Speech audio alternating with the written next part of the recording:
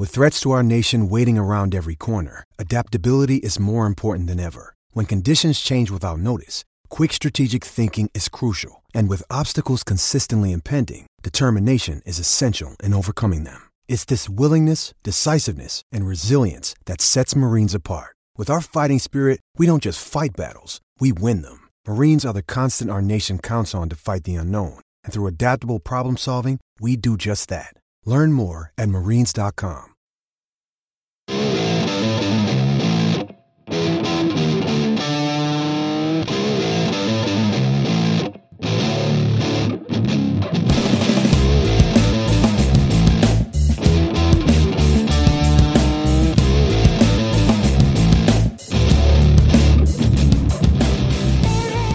What's up, everybody, and welcome to the episode 35 of the Talking Chop podcast.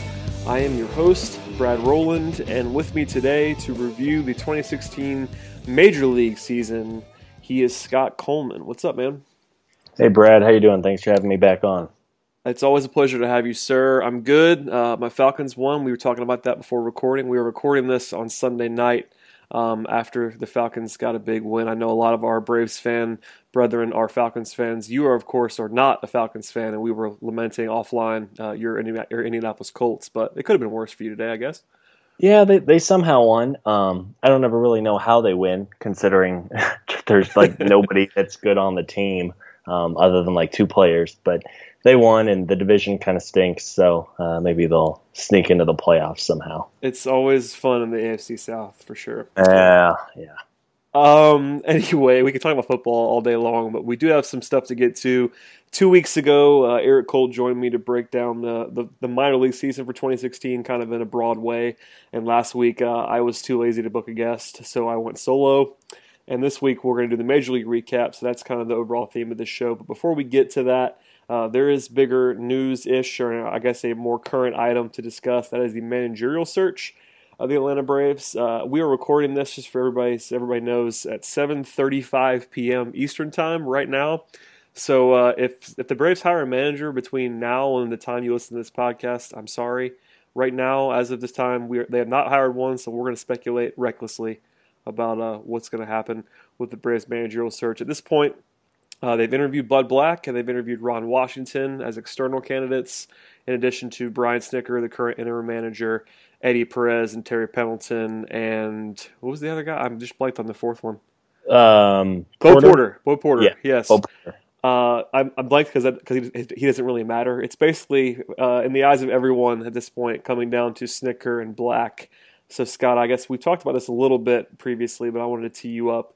What would your pick be to be the manager of this team moving forward, if it's between those two options, or if for some reason you love Ron Washington? I need you to sell me on that one. So whichever one you want to go with, tell me why.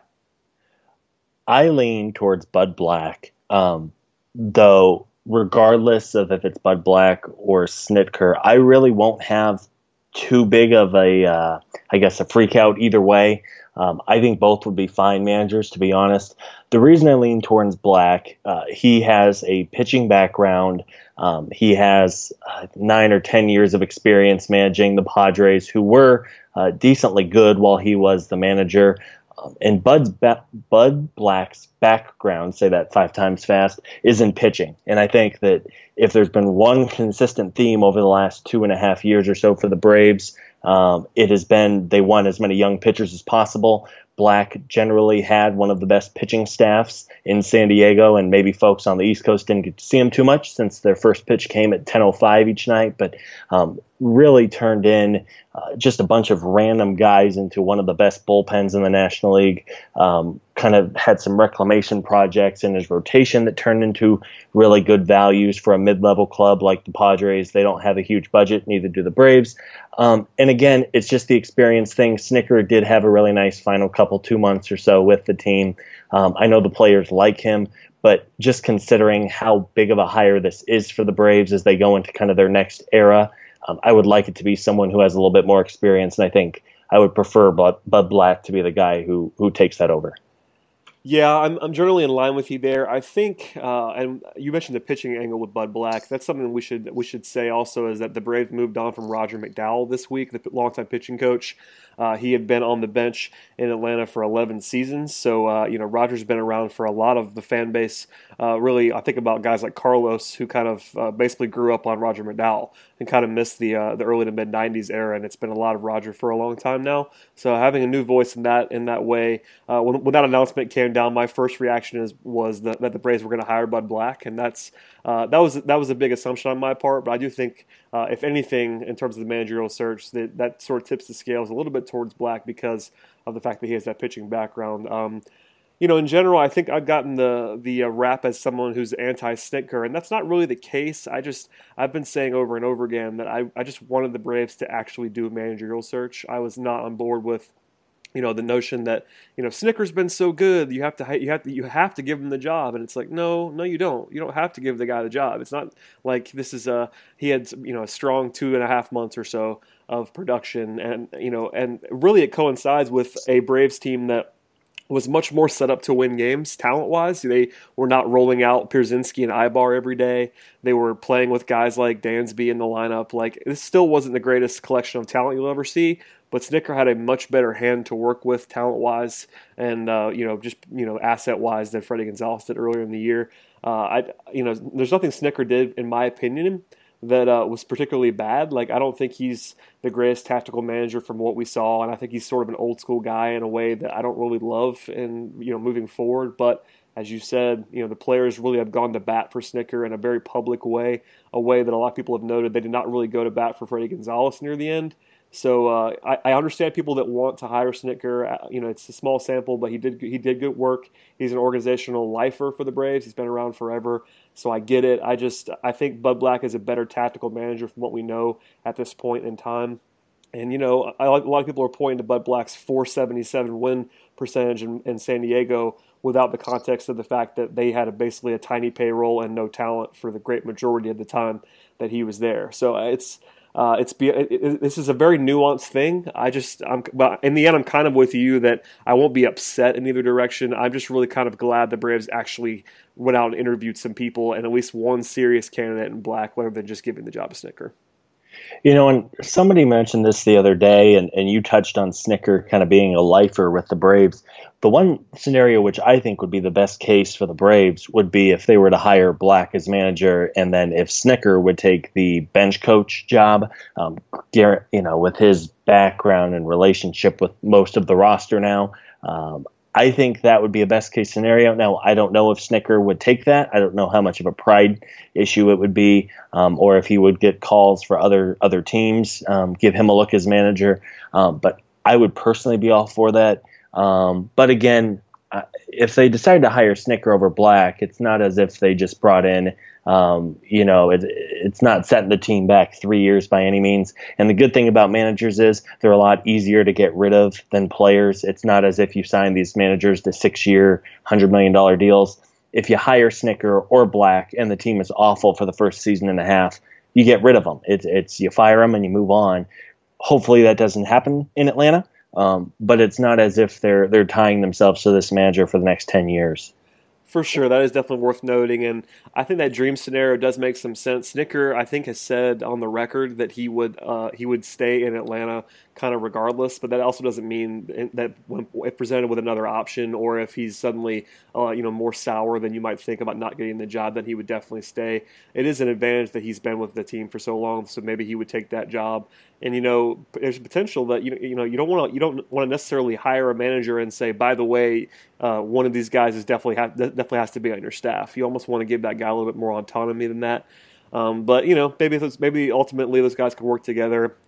I still think Snitker is probably a small favorite to get the job. That's just me editorializing on all the tea leaves that we've seen. But I do think that the Roger McDowell piece sort of lends itself towards Black a little bit. So maybe it's more of a toss-up. And by the time you listen to this, the Braves could have hired a manager, announced it, and we all could have reacted. So don't hold us to all of this stuff. We're trying to be as current as possible. But in the end, the manager is not going to win or lose that many games for this team. In the playoffs, things are magnified, as we've seen with Freddie Gonzalez in past years when the Braves were much better, and he was doing Freddie Gonzalez stuff in the playoffs. But in terms of regular season success, it really does not predicate too much on who the manager is. And the manager is often given too much credit and too much blame for what happens on the field. I think we can both agree on that. And if you put enough talent on a team, they're going to win regardless of who's filling out the lineup card every night. Just ask Freddie Gonzalez, 96 wins. That's right, exactly. And then you see the talent go away, and the Braves stopped winning games. So it's not as if this isn't a big hire, but I think the Braves would like to get on with it. I believe the team meets this week for their annual organization meetings, and I've got to think they would like to have their manager of the future involved in those discussions. Absolutely, and we could probably talk about managerial stuff all night long. We're going to have to move on to actual player discussion. Instead of going through the entire active roster plus anybody that basically contributed this year, we're probably going to skip over some guys. Shout out to Daniel Castro, but I'm not going to do a deep dive on Daniel Castro. A fan favorite of the podcast.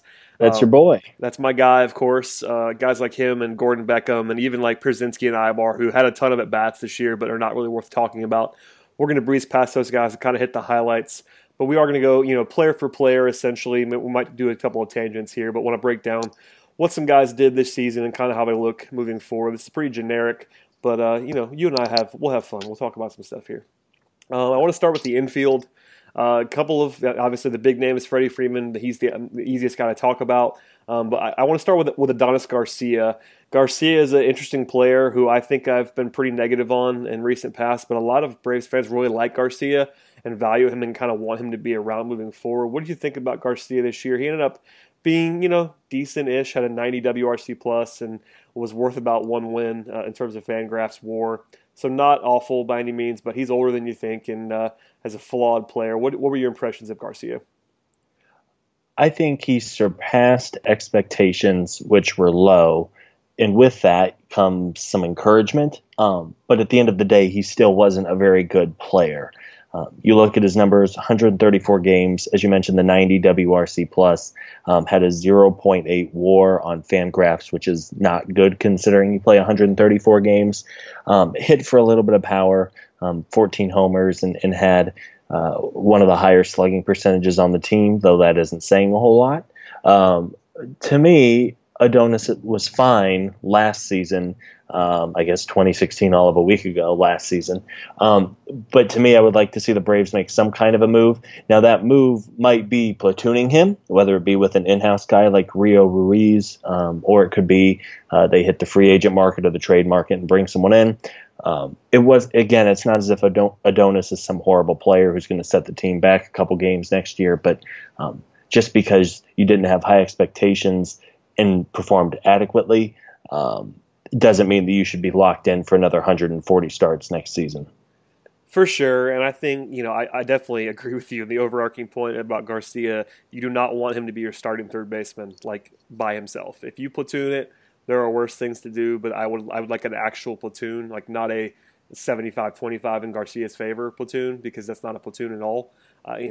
Being that he's a right-handed hitter, he's going to be the weaker side of the platoon that plays less, and that's kind of what I would like to see. If they bring up Ruiz, ultimately, if they think Ruiz is going to be a starter, I kind of want him to be able to hit left-handed pitching at some point in the major league level. So a straight platoon is not ideal, but if they're really trying to win and put the best team on the field next season with only internal options, then Ruiz and Garcia platooning is probably the best combination they can come up with. It's just the defense at third is always going to leave something to be desired. He was better in the outfield than I thought he'd be, and really better overall at third than I thought he'd be this year. He kind of came on stronger as the season went along after just an awful April, if I remember right. He was just so rough early on in the season.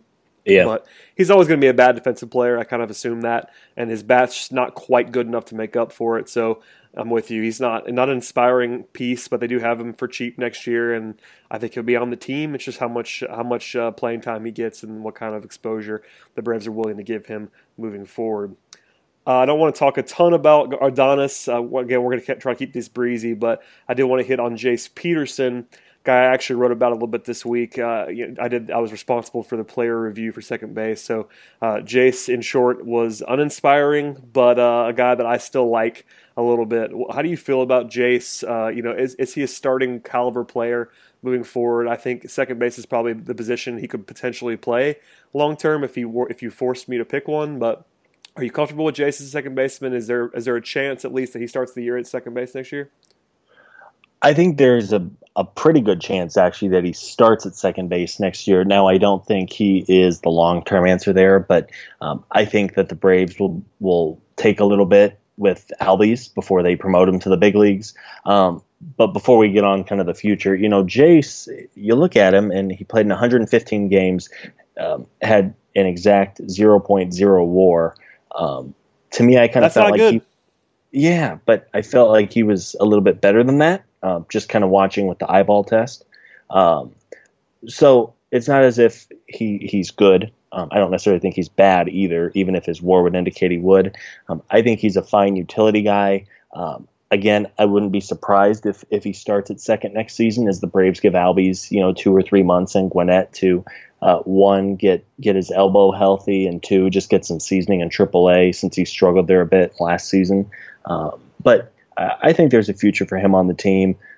As a utility guy, there is value in his ability to play 3 or 4 positions. So overall, I would have liked to see a little more production out of him, but he does have limitations for what exactly he can do on a baseball field.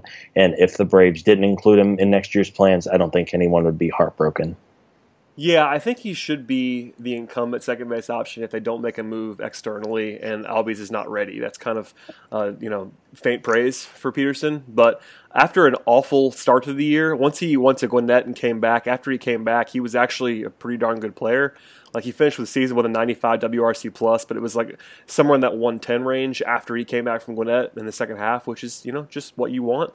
I guess it really comes down to what you think about his defense, because Fangraphs hated his defense this year, and a lot of metrics did. But previously to that, at second base at least, Peterson was pretty darn good. So it's whether if you think he can be an above-average defender at second base, then he can certainly be a stopgap starter. If he's not, if he's a below-average defender, then you're looking at a below-average starter for sure, if not a guy who shouldn't be out there at all necessarily. So I think a lot of his value comes in the fact that he's a super-duper athlete and can play everywhere.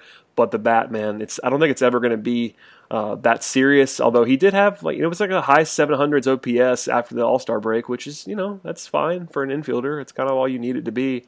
It's just he's not an inspiring option is kind of the overall take. And Ozzie Albies is such a big name now, and Braves fans are kind of just waiting on him with bated breath, that if he doesn't start the season, if Ozzie's healthy and it's not the starter, people are going to be upset. As silly as that is, that's just kind of the reality of things, especially if Peterson's the guy in front of him, because Peterson's sort of just a meh player that is just he's fine. He is what he is. I think both of us kind of feel the same way about Jace. Yeah, he is who he is. I don't think there'll be any great strides in his game. I don't think he's going to become an unplayable player either. He is who he is. I'm fine with him playing, 80 to 100 games next season, but I really think that the Braves realize they have a potentially special player in Albies, and while they don't want to rush him, people forget he's just not even 20 years old yet. He is clearly the future, and I don't think Jace will have too much of an impact on him one way or the other. And real quick before we move on, I should say that when we talked about platooning Ruiz and Garcia, I would really, really hate if Albies was up and not playing every day. That's been something some people have floated as like an option for next year. I would absolutely hate that. If you're going to platoon Albies, just leave him in the minors. If he's up, horrible. That's bad. Don't do that. I get what you're thinking, but you don't call a guy up at 20 and platoon him. That makes no sense at all. So let's get that out of the way. Real quick before we move on, Freddie Freeman is good at baseball. Top 5 MVP candidate, in my opinion, this year. I don't want to spend more than 30 seconds on Freeman because he's awesome, but he's awesome. That's basically all I have, right? Yeah, this season. He pulled the chipper, hit 302, 400 on base, and 569 slugging. The 3-4-5 slash line, I think, is arguably the greatest accomplishment for a hitter in baseball. Because it means you're hitting for average, you're getting on base by walking, and you're hitting the crap out of the ball. If you compare where the Braves were at with Freeman a year ago compared to now, it's a complete 180, and his monstrous season to kind of catapult him into, among one of the best in baseball was really fun to watch. Yeah, he's basically a top, 5 or 6 hitter in the entire major leagues this year. If you go by WRC plus, like that's how good he was. And if you factor in the fact that he was, we were talking about on this podcast in like late April, early May, how bad he was. If you took out April, he'd be basically the second best player in baseball behind Mike Trout. That's how good Freeman was. Yeah. So that's, not worth talking about Freeman because he's just awesome and he's, appropriately paid, if not underpaid, given this year. And he's good. We'll talk plenty about Freddie in the future, but he's awesome. Oh yeah. Lastly, in the infield, a guy, I guess not even one guy, but I guess the centerpiece. I want to talk about catcher a little bit. Tyler Flowers was pretty darn good this year, kind of overachieved by anyone's baseline standards, and also they had Anthony Recker late in the year kind of come on, but Flowers is really the centerpiece, I think, of this team from last season at catcher and potentially moving forward. Is this something Flowers can repeat? A 110 WRC plus this year at a pretty late age to be having something of a breakout at the plate. Are you buying Flowers as a legitimate starter option next year? Or would you at least like to have him play alongside in a 50-50 split? Someone Brian McCann. I'm thinking if McCann was around, it'd be more like 70-30. But is Flowers a legitimate starter possibility for 2017 and beyond? I hope not. That's a good answer. 30-year-old, 31-year-old catchers don't tend to break out just randomly. This was the second best season of his career. You look across the board, and his BABIP was 366, which is not going to be repeatable for a guy who was one of the slower. What do you mean? He's an athlete, Scott. Yeah. This isn't to say that Flowers is no good. I really did like the signing when they did it last year. He's dirt cheap. He only makes $3 million next season. I would love to see a platoon with him and McCann, as you said, a kind of 70-30 split. It keeps those guys both fresh. I do like Flowers' ability to hit for a little bit of power, too, as a potential pinch hitting option. I know that then you say, well, what if the catcher gets hurt? Well, what if the catcher doesn't get hurt and you wasted a solid bat off the bench because you were worried about an injury? So, Flowers surpassed all expectations again. He does have a little bit of history with injuries. He's only played more than 100 games in something like 2 of his last 6 years, and of course he failed to do that again this season. But if they're able to bring in another legitimate, even if it's just a rotational catcher to split, down the middle 50-50, if not a Brian McCann or a Wieters or a Ramos, which I don't think is very likely, I'm fine with Flowers getting a handful of starts, and his offensive game is one thing. He does call a good game behind the plate, though he's almost non-existent as far as throwing guys out. He was something like 3 for 50, if I remember right, and that's a real concern. So all in all, a solid year for him, but I hope that the Braves don't go into 2016 expecting him to be their number one guy all the way through. Yeah, agree. Catcher's been a free agent spot of discussion a lot. You mentioned Wieters and Ramos. I want no part of Wieters. I think you're on board with me on that. That would not be a good idea unless it's like for a serious bargain. But Ramos maybe down the line potentially. I'd much rather trade for McCann than sign either one of those guys. Just as a quick hitter there. But and if you do that, McCann's getting up there in age and could play, basically be Freeman's backup at first base if anything happened to Freddie, and you just keep Flowers around. He's cheap and he'd be a strongly above average backup catcher if that's what you want to do. So I'd be fine with that. All right, that'll do it for the infield. With apologies to Daniel Castro. I'm not going to spend some time on him today. He can't hit. Let's go to the outfield real quick. We spent a ton of time on this podcast talking about the outfield, so I don't want to go super in depth on these guys today. But Ender Inciarte was the second best player on the Atlanta Braves this year by any really, unless you're counting Julio Teheran, I guess. So second best position player on the Atlanta Braves this year by a pretty wide margin. And Ender is a guy we both love. So let's talk about Ender a little bit. It goes back to really what might end up being the trade of maybe the decade for the Braves. Ender was just a joy to watch every time he was out there.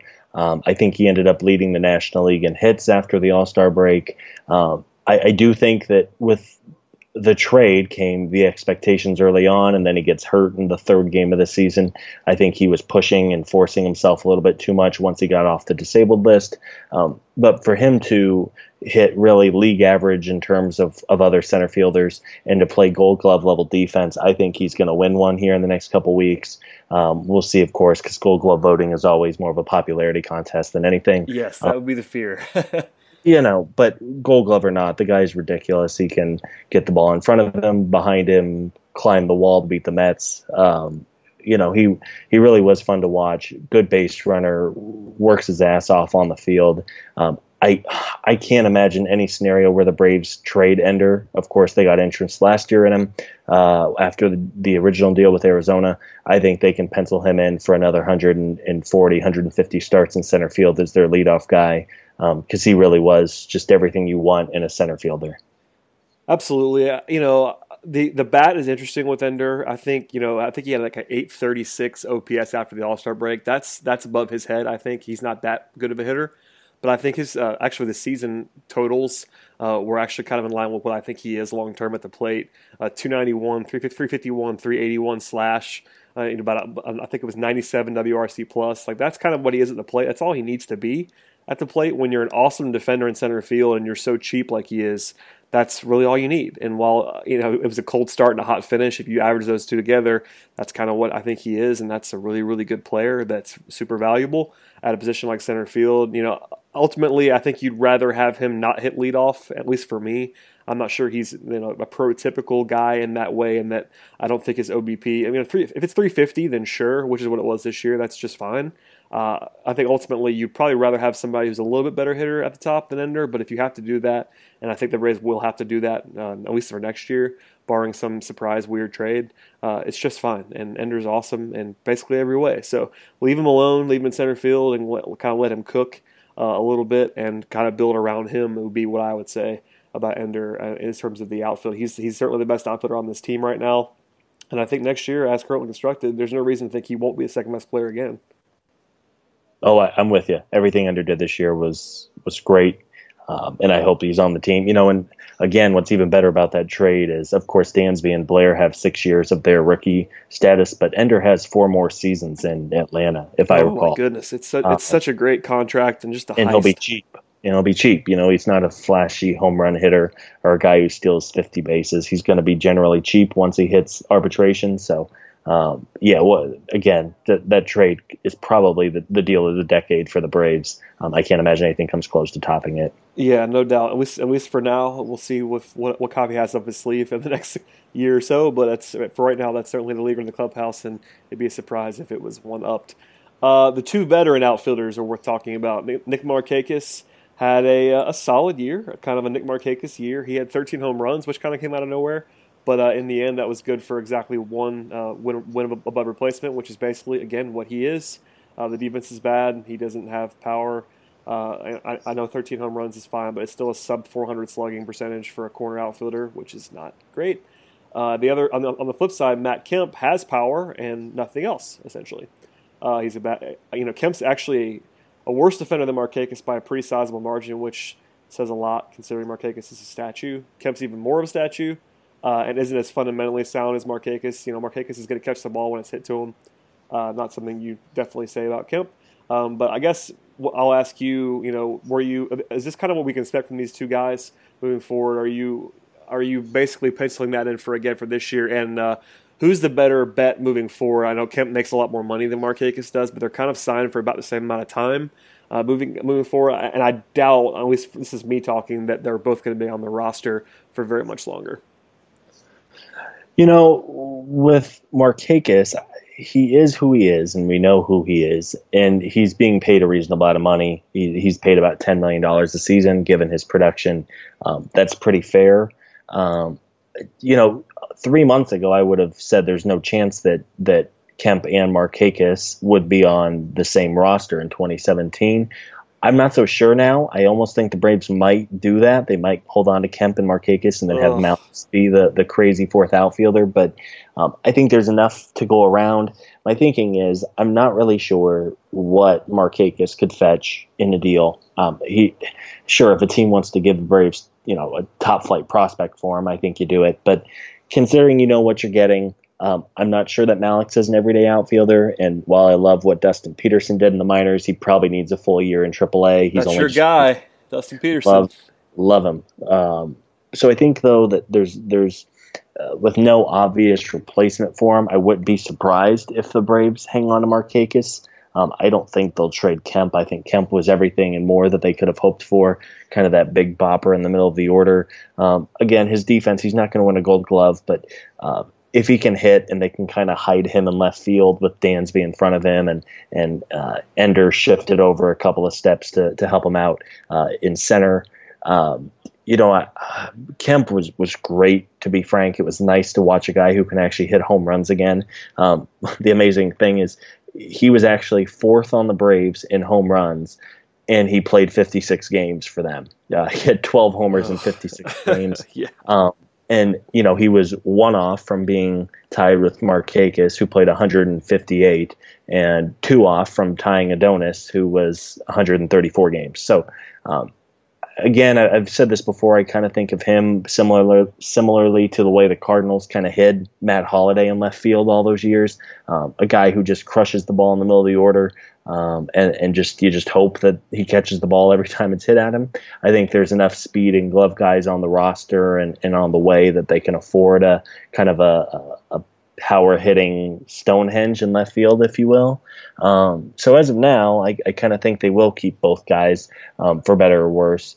And again, it's not as if they couldn't deal Markakis at some point now that he's down to just 2 years left on the deal. But if the Braves really do kind of want to be competitive next season, and considering that Kemp and Inciarte have had some injuries in the past, I don't think they'll necessarily make way to deal either of them unless there's kind of a no-doubt deal that comes along. Yeah, that's not crazy at all. For me, the defense is such a concern for both guys, and that obviously you can shade Inciarte towards Kemp, and that's fine. But because Markakis has no range in right field, that would be kind of a mess, and we saw that a little bit at times. It does help to have a great center fielder when you're playing between two bad defenders. And again, I get pushback from Markakis. He was a Gold Glover. I get it. And he will catch the ball when it's hit to him. It's just that he doesn't get to balls anymore. It's the Derek Jeter thing late in his career. Jeter was once a good defender, and by the end, with no mobility, was not a good defender. It's reputation and all those things, and people still refer to him as former Gold Glover Nick Markakis, and I get it, but no. So it helps to have Ender, and that makes it more palatable in that situation that you're talking about where those two guys are starting in the corners. I just think you want more power. Ultimately, if you have a bad defender like Kemp, at least Kemp has power.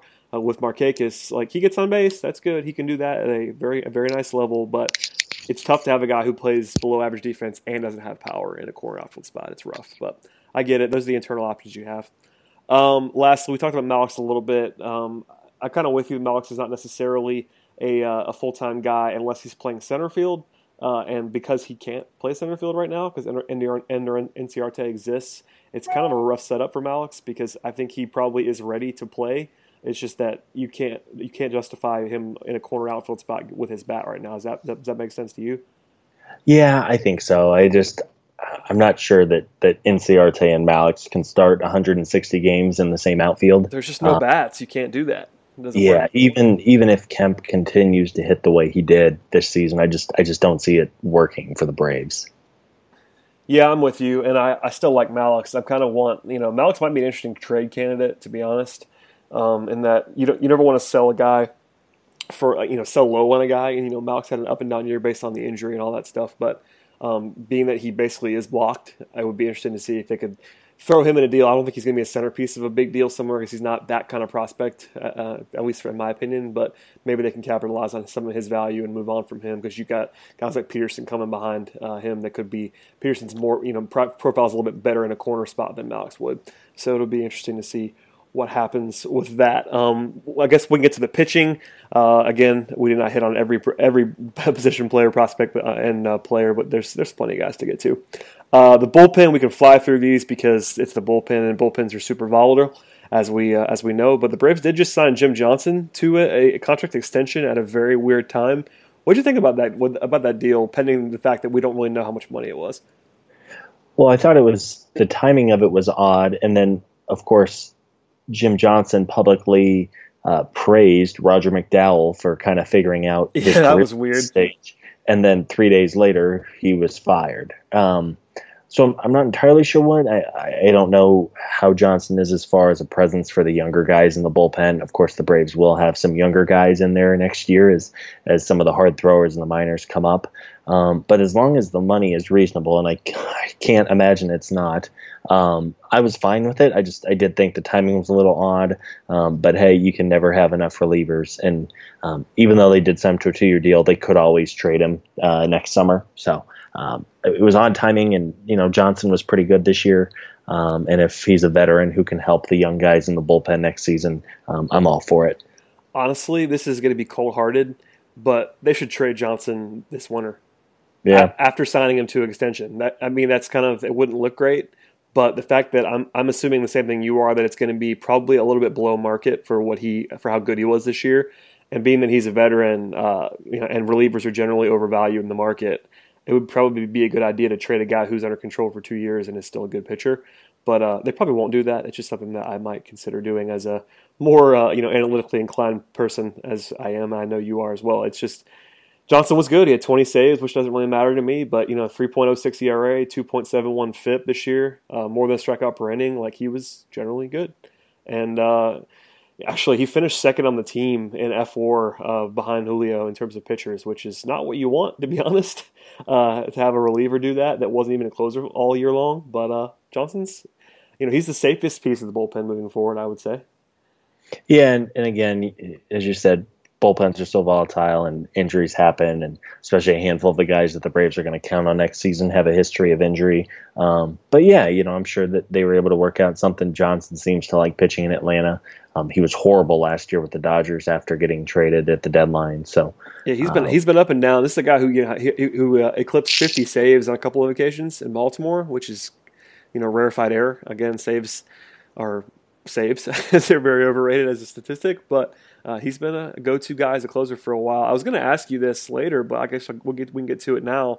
Knowing what you know about the guys in the system, who would you open the year with as the closer next year, provided that you would actually have a traditional closer, which most Sabre people will tell you that they don't really need that, but the Braves are almost certainly going to have a traditional closer. And would you open with Johnson, or would you go back to Aroydis if he's healthy? Like, where would you head in that?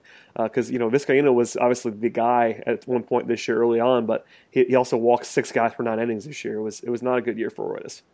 I'm going to guess that Johnson gets first crack at it if he's able to repeat what he did last season. I think he'll be the guy. But really, there are 3 or 4 guys. You could have Cabrera, you could have Vizcaíno, even Shea Simmons if he comes back. All late inning guys. AJ Minter, the second round pick who was making his way through the minor leagues, he's also a candidate at some point. So I'm going to bet that the Braves don't have one designated closer for all next year. It's just going to kind of be a mix of who's pitching well at the time.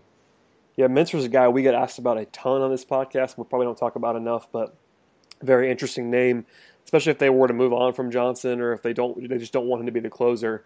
Minter could be a sleeper closer like pretty soon, even by the end of next year. It wouldn't surprise me at all if he was in a super high leverage role on a regular basis. He was awesome this year in the minors. Yeah. One guy we haven't talked about in the bullpen I wanted to get to is Ian Kroll. He actually had the second most appearances on the team behind Johnson. A 25-year-old left-hander that kind of flew under the radar, but had a very nice season. Struck out almost 10 batters per 9 innings. A 3.18 ERA, 51 innings. Like, he was pretty darn good. Are you a fan of Kroll moving forward? Again, left-handed relievers are kind of, a dime a dozen for the most part. But he looks to me like a little bit more than a loogie, like an actual, a functional lefty who can get righties out and just kind of be overall effective. And he's still pretty young at 25. Yeah, Kroll had some hype behind him when he was coming up in the minor leagues, and of course he was not very good with the Tigers. But yeah, he was really impressive. As you mentioned, the second most appearances on the team, struck out more than a batter per inning, kept his walks down, righties didn't tee off on him. I don't see any reason why they don't bring him back next season, especially, again, a guy with a little more a little more experience under his belt. Looking back on it, the Braves got Kroll in the deal for Cameron Maben. So that deal kind of worked out for both sides. Maben had a pretty good season. Similarly to the year he was with the Braves, he battled injuries all year, but when he did play, he was productive. And of course, the Braves got a pretty solid reliever in Kroll. So I think he'll certainly be he would have to have just kind of an awful spring to not be on the roster to open next season. And if he continues to do this, I don't see any reason why he wouldn't make another 50 or 60 appearances next season. Yeah, he was clearly the best left-handed reliever on the team this year, so there's no reason to think he won't be able to do that again. By a mile. Yeah, by a country mile, I would even say. So that's probably enough bullpen talk for this podcast. We did mention Mauricio Cabrera, who throws about 108 miles an hour. That's only a slight exaggeration. He's a weird guy because he only struck out seven and a half guys per nine, despite throwing over 100 on a regular basis, but still posted a sub-3 ERA. I don't really know what to make of Cabrera, but I guess I could ask you about that real quick before we move on. It's just he looks like a closer in the way that he throws the fastball, but that's kind of it for Cabrera, at least from what I see. It's the old Bobby Cox. You throw a fastball enough times to a big league hitter, they can time a jet if you give them enough chances. And yeah, if you're throwing 102, it's hard to hit. But if you do make contact, the ball tends to go pretty far, or at least it's hit hard. But yeah, I think Cabrera, for a guy who kind of walked the ballpark in the minors, he came in and didn't walk everyone. His walks per nine was just under 4.5. I think he'll have a shot to make a roster spot next season. And if he continues to throw 102 and isn't walking everybody, I think they'll keep him around for a while. Yeah, he's an intriguing option to be sure. Let's get to the rotation before we get too long on this thing. One little nugget for the people. There were 16 players on Atlanta Braves that started a game in the rotation this year. That's too many. Ideally, you would not like to have that happen again. Obviously, a handful of them only pitched one or two times. Casey Kelly, Ryan Weber, Roberto Hernandez, the artist formerly known as Fausto Carmona, with 2 starts.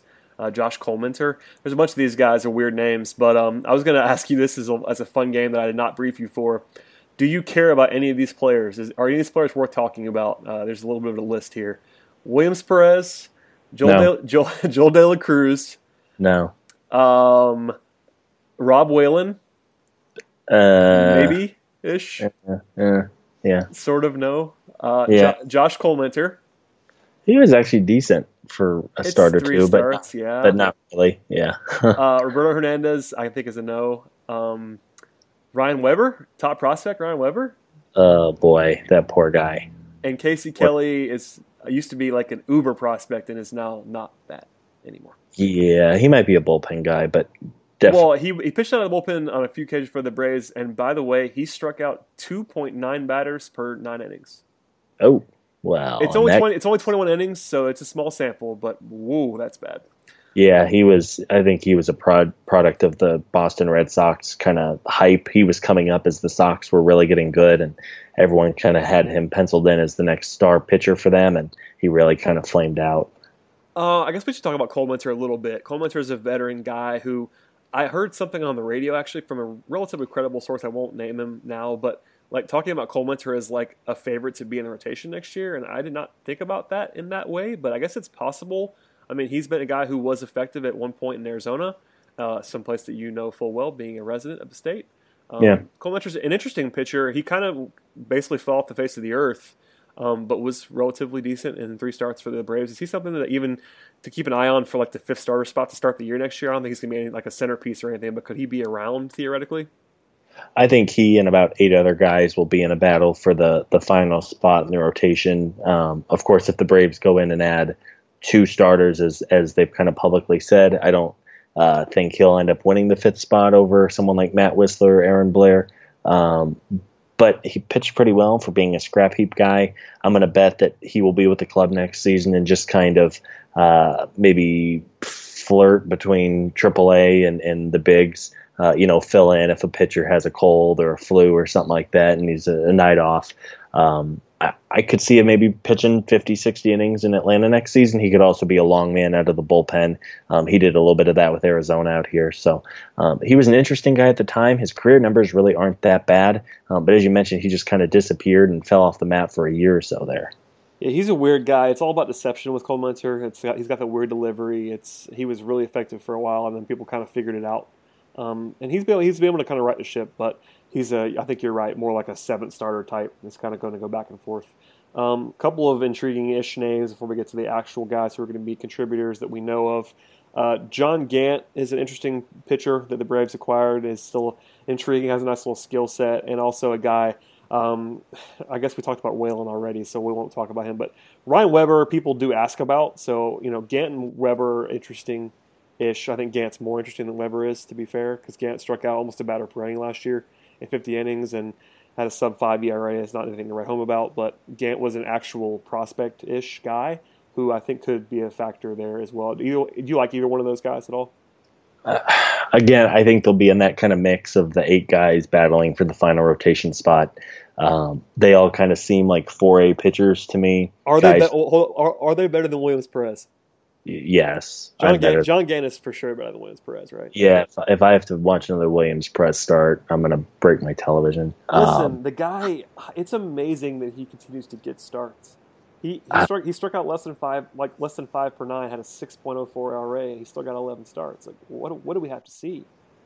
I don't get it. Yeah, I just don't get it either. We agree on this one.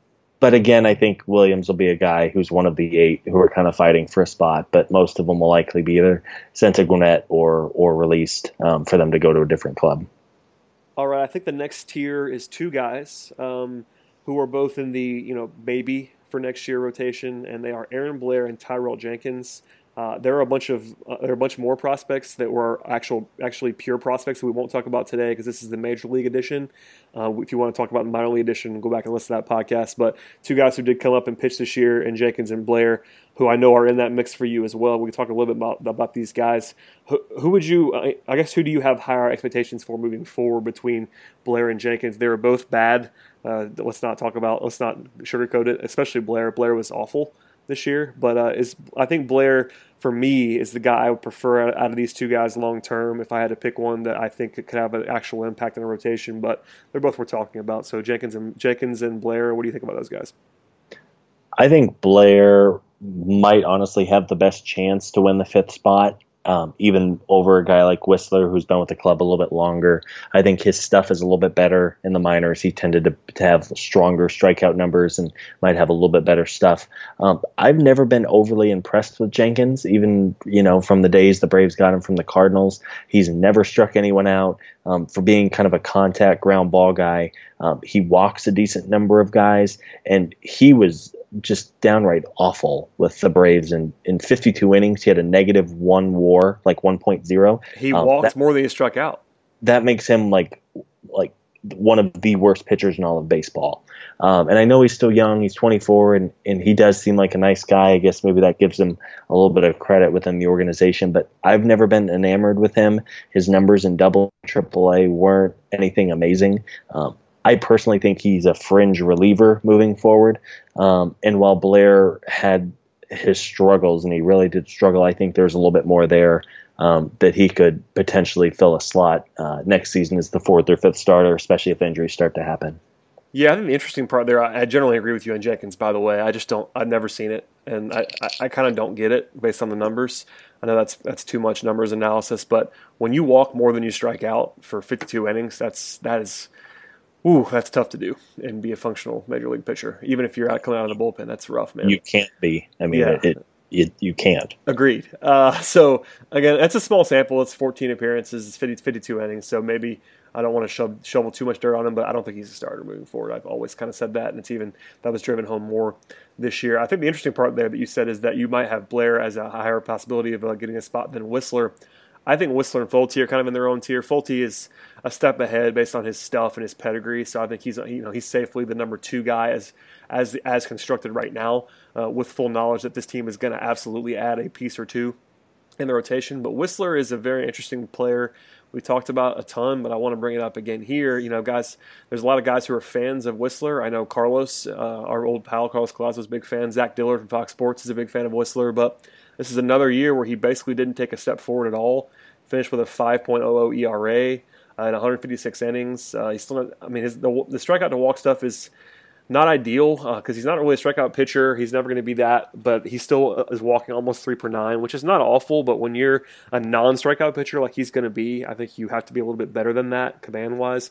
And as a result, he gives up a lot of home runs still. Yeah, a lot of them. That's a worry for Whistler, and his stuff's just not that good. So I think he profiles. He's definitely safer than Blair at this point. If you want to go out and if your only concern is winning games next year, I think he's probably safer as constructed right now than Blair. He's not going to embarrass you like Blair kind of did a few times this year. But Whistler, I'm worried about Whistler. Let me say that just as anything more than a fringy 5-6 starter. Like I don't think it. Not that I don't think it's possible to be there, but it's certainly in play now that he's just not a major league starter. I think he was probably my biggest disappointment this year. Again, as you mentioned, he doesn't strike guys out. He doesn't really have an out pitch. The stuff is not great. Through 155 innings, and his ERA was above 5, and his FIP was 4.86. So it's not as if guys were just getting lucky against him and just blooping him everywhere. If anything, his BABIP of 281 against was low. I mean, you have to figure there's a little bit of regression coming in there, even with the home runs. So, I'm not enamored with him. I think that, as you kind of mentioned, he's probably the safer. He could probably throw another 150 innings and not be bad enough that the Braves have to kick him out of the rotation. But I've got to think, especially again, if they are going to add 2 guys, I think he'll have a real battle on his hands. And really, this whole discussion we've had lately just kind of goes to the attrition rate of pitchers.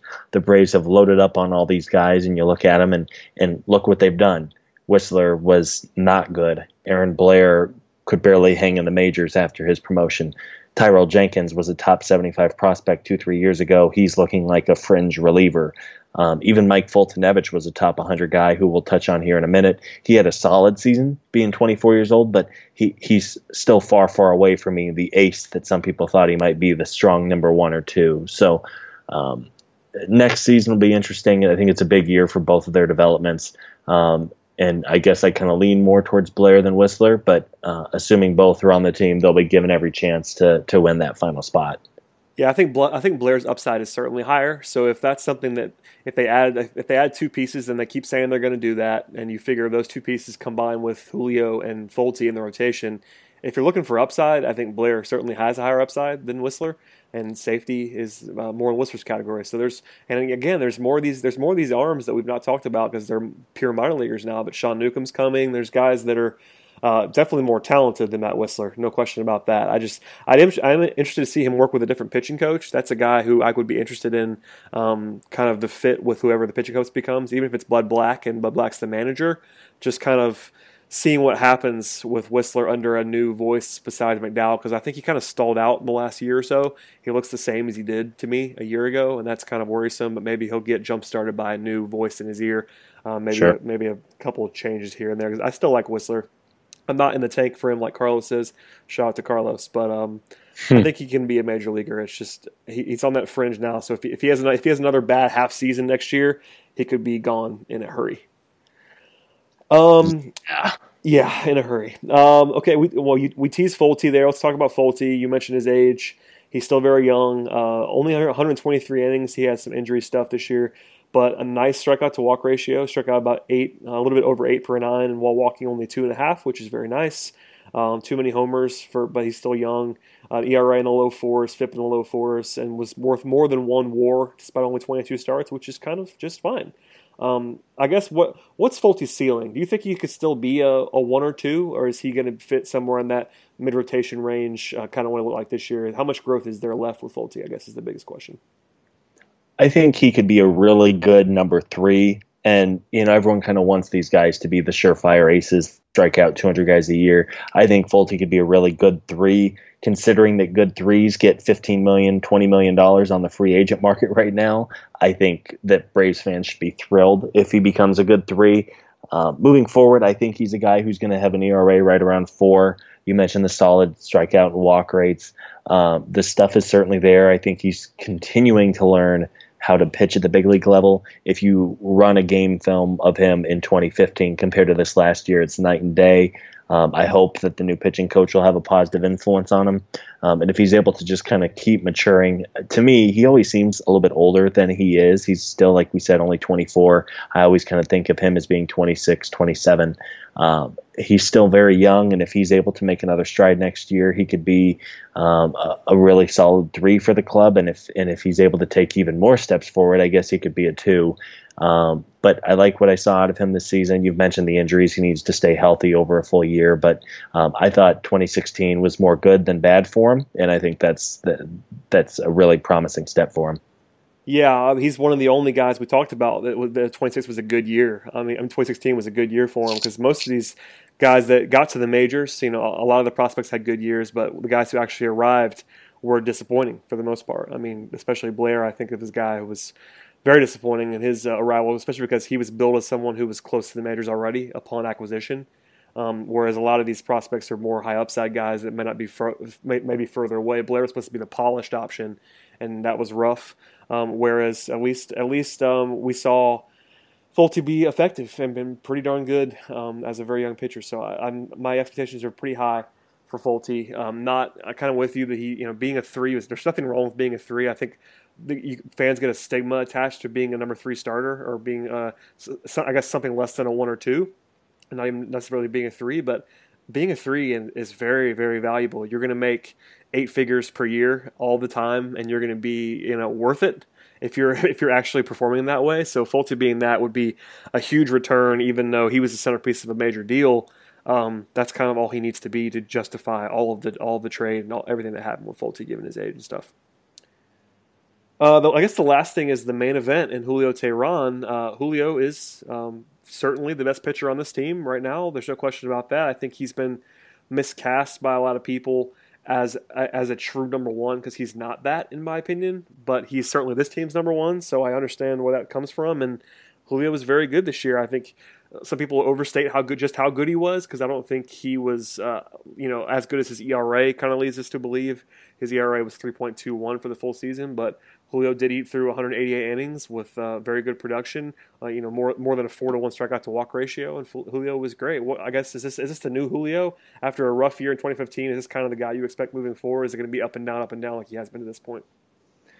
I sure hope so. I think this season was probably as good as Julio will be.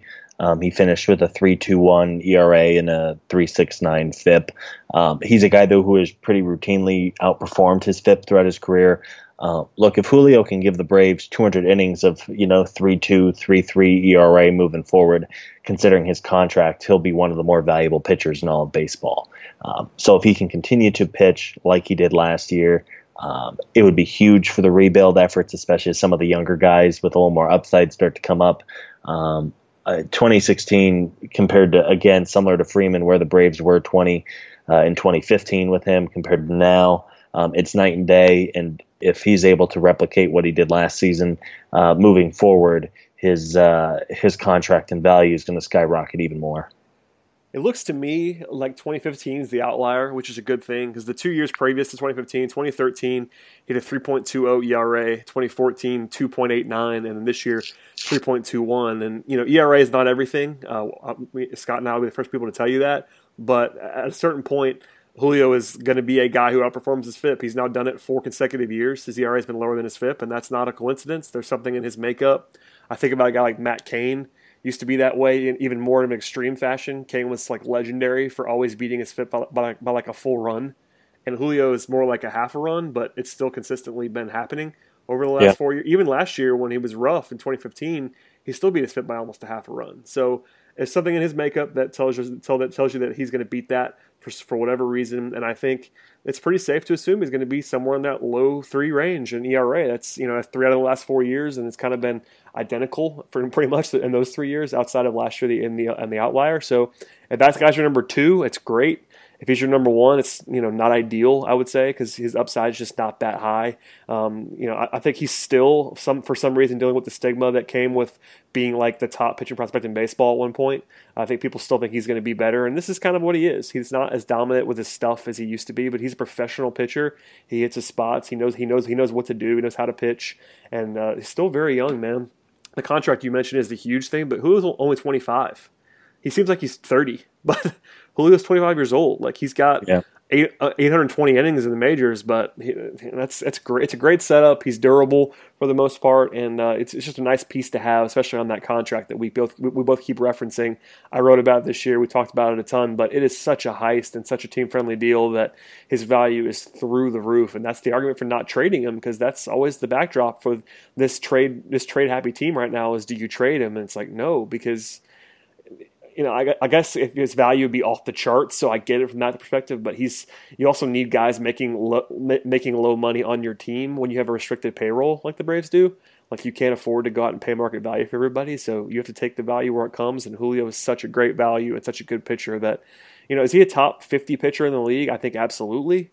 Top 30, maybe somewhere in there. Like, it's certainly not crazy. And that kind of by definition makes you a number one, which it's faulty logic because a lot of teams don't have ones. Like the Braves don't have one, in my opinion. But top 40, 50 pitcher in the league making peanuts is just a great thing to have. Yeah, no, that deal is.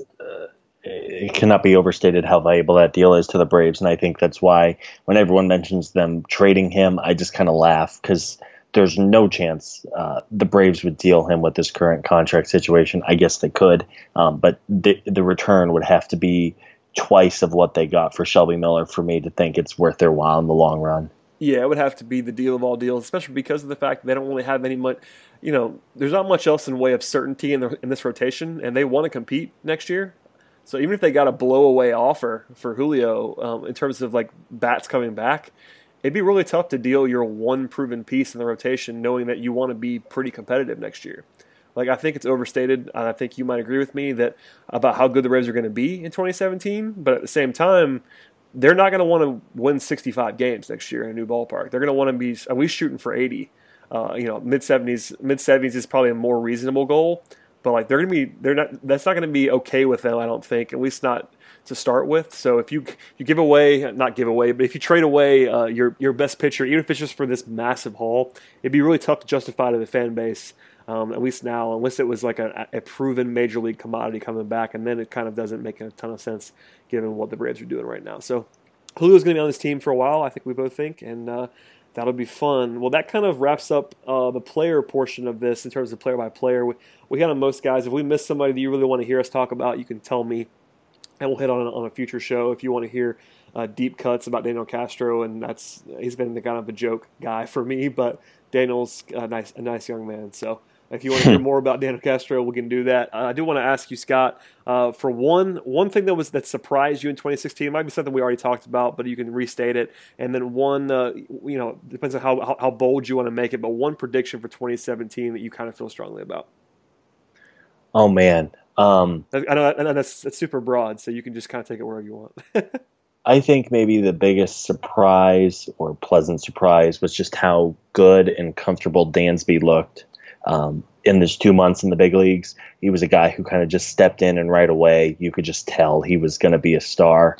And that goes back to the whole trade of the decade thing. That just jump-started the Braves so much. And when you look at Dansby, he's a smart guy. He's a hard worker, a guy who the Braves are going to be able to count on for hopefully a long time to come.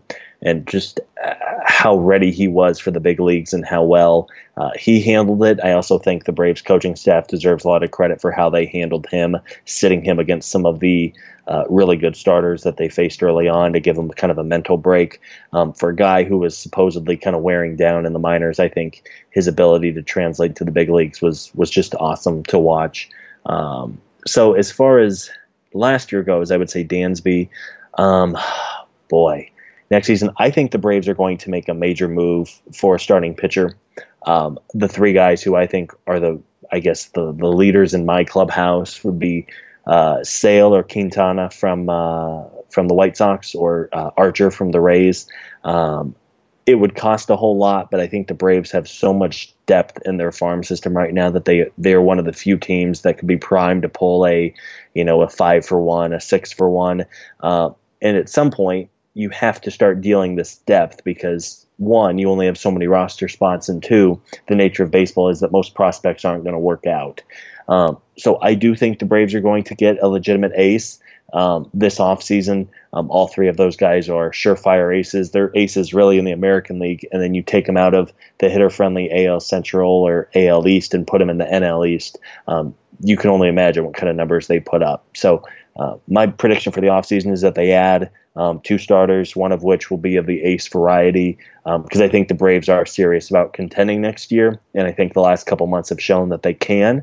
It's just a matter of getting the right guys in place, and I would not be surprised at all if they swung a blockbuster deal. You heard it here, folks. You're hearing it here first, folks. That's Scott Coleman saying that the Braves are going to trade for an ace. I'm going to use that in the blog post later. So when they sign Andrew Cashner and Josh Coleman as their 5th starter to open next, you can laugh at me. Well, there's going to be one of those. I don't know if it's Cashner's a popular one, especially if they hire Bud Black. That would not surprise anyone if they sign Andrew Cashner. But I'm kind of with you. I think there's going to be a trade coming of some size for a major leaguer. I don't know if it's going to be one of those aces. I think they're going to definitely call on guys like that. But it might be a bat too. I think that's something that's in play as well. Is maybe they go out and get, I don't know. It's tough to figure out. People always ask. The biggest question we always get in the mailbag is, who are the Braves going to trade for that's a big name? And it's like, well, the pitchers are a little bit easier to figure out because they are kind of more available. Like at least they're known to be more available. Like Chris Sale's on the market. Chris Archer's probably going to be on the market for the right price.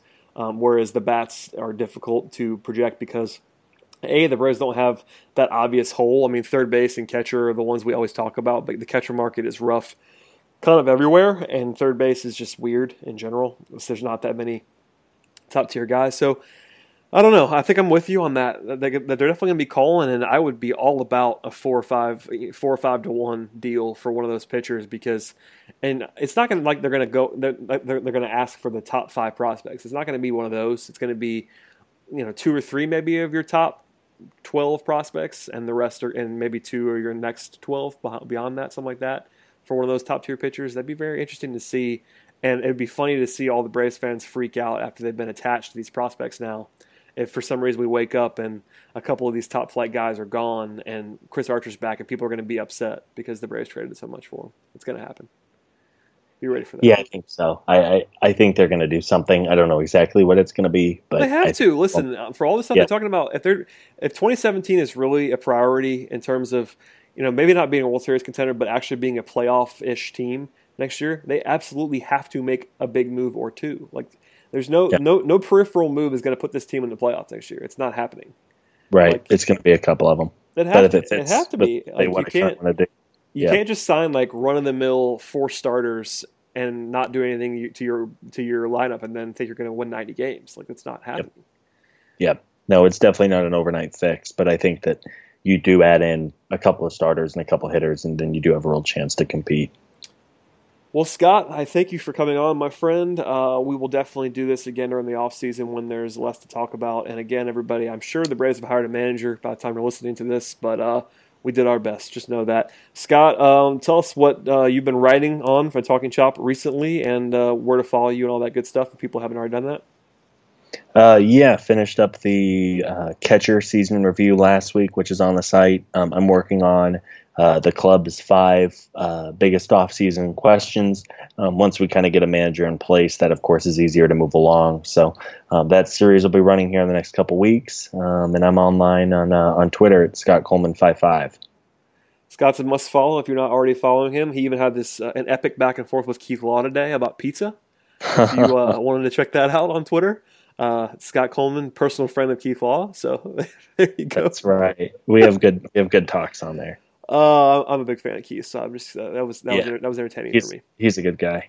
Anyway, thank you, Scott. We'll do this again, and stay tuned for the next podcast, everybody. We might not be every week for a little while here. We'll definitely react to the manager whenever that happens, but there's a chance we might have a week or 2 off in the sort of the dog days of October, November when nothing's really happening in Braves country, because once we get to the winter meetings, we'll certainly be every week or more after that. But in the next couple months, just kind of keep tabs on us, and we'll be around. There's always a post on TalkingChop.com for every podcast, and if you've not subscribed already, please go ahead and do that on iTunes. That's a great way to get the podcast as quickly as possible, and also review the show with 5 stars if you are so inclined. That really helps us also.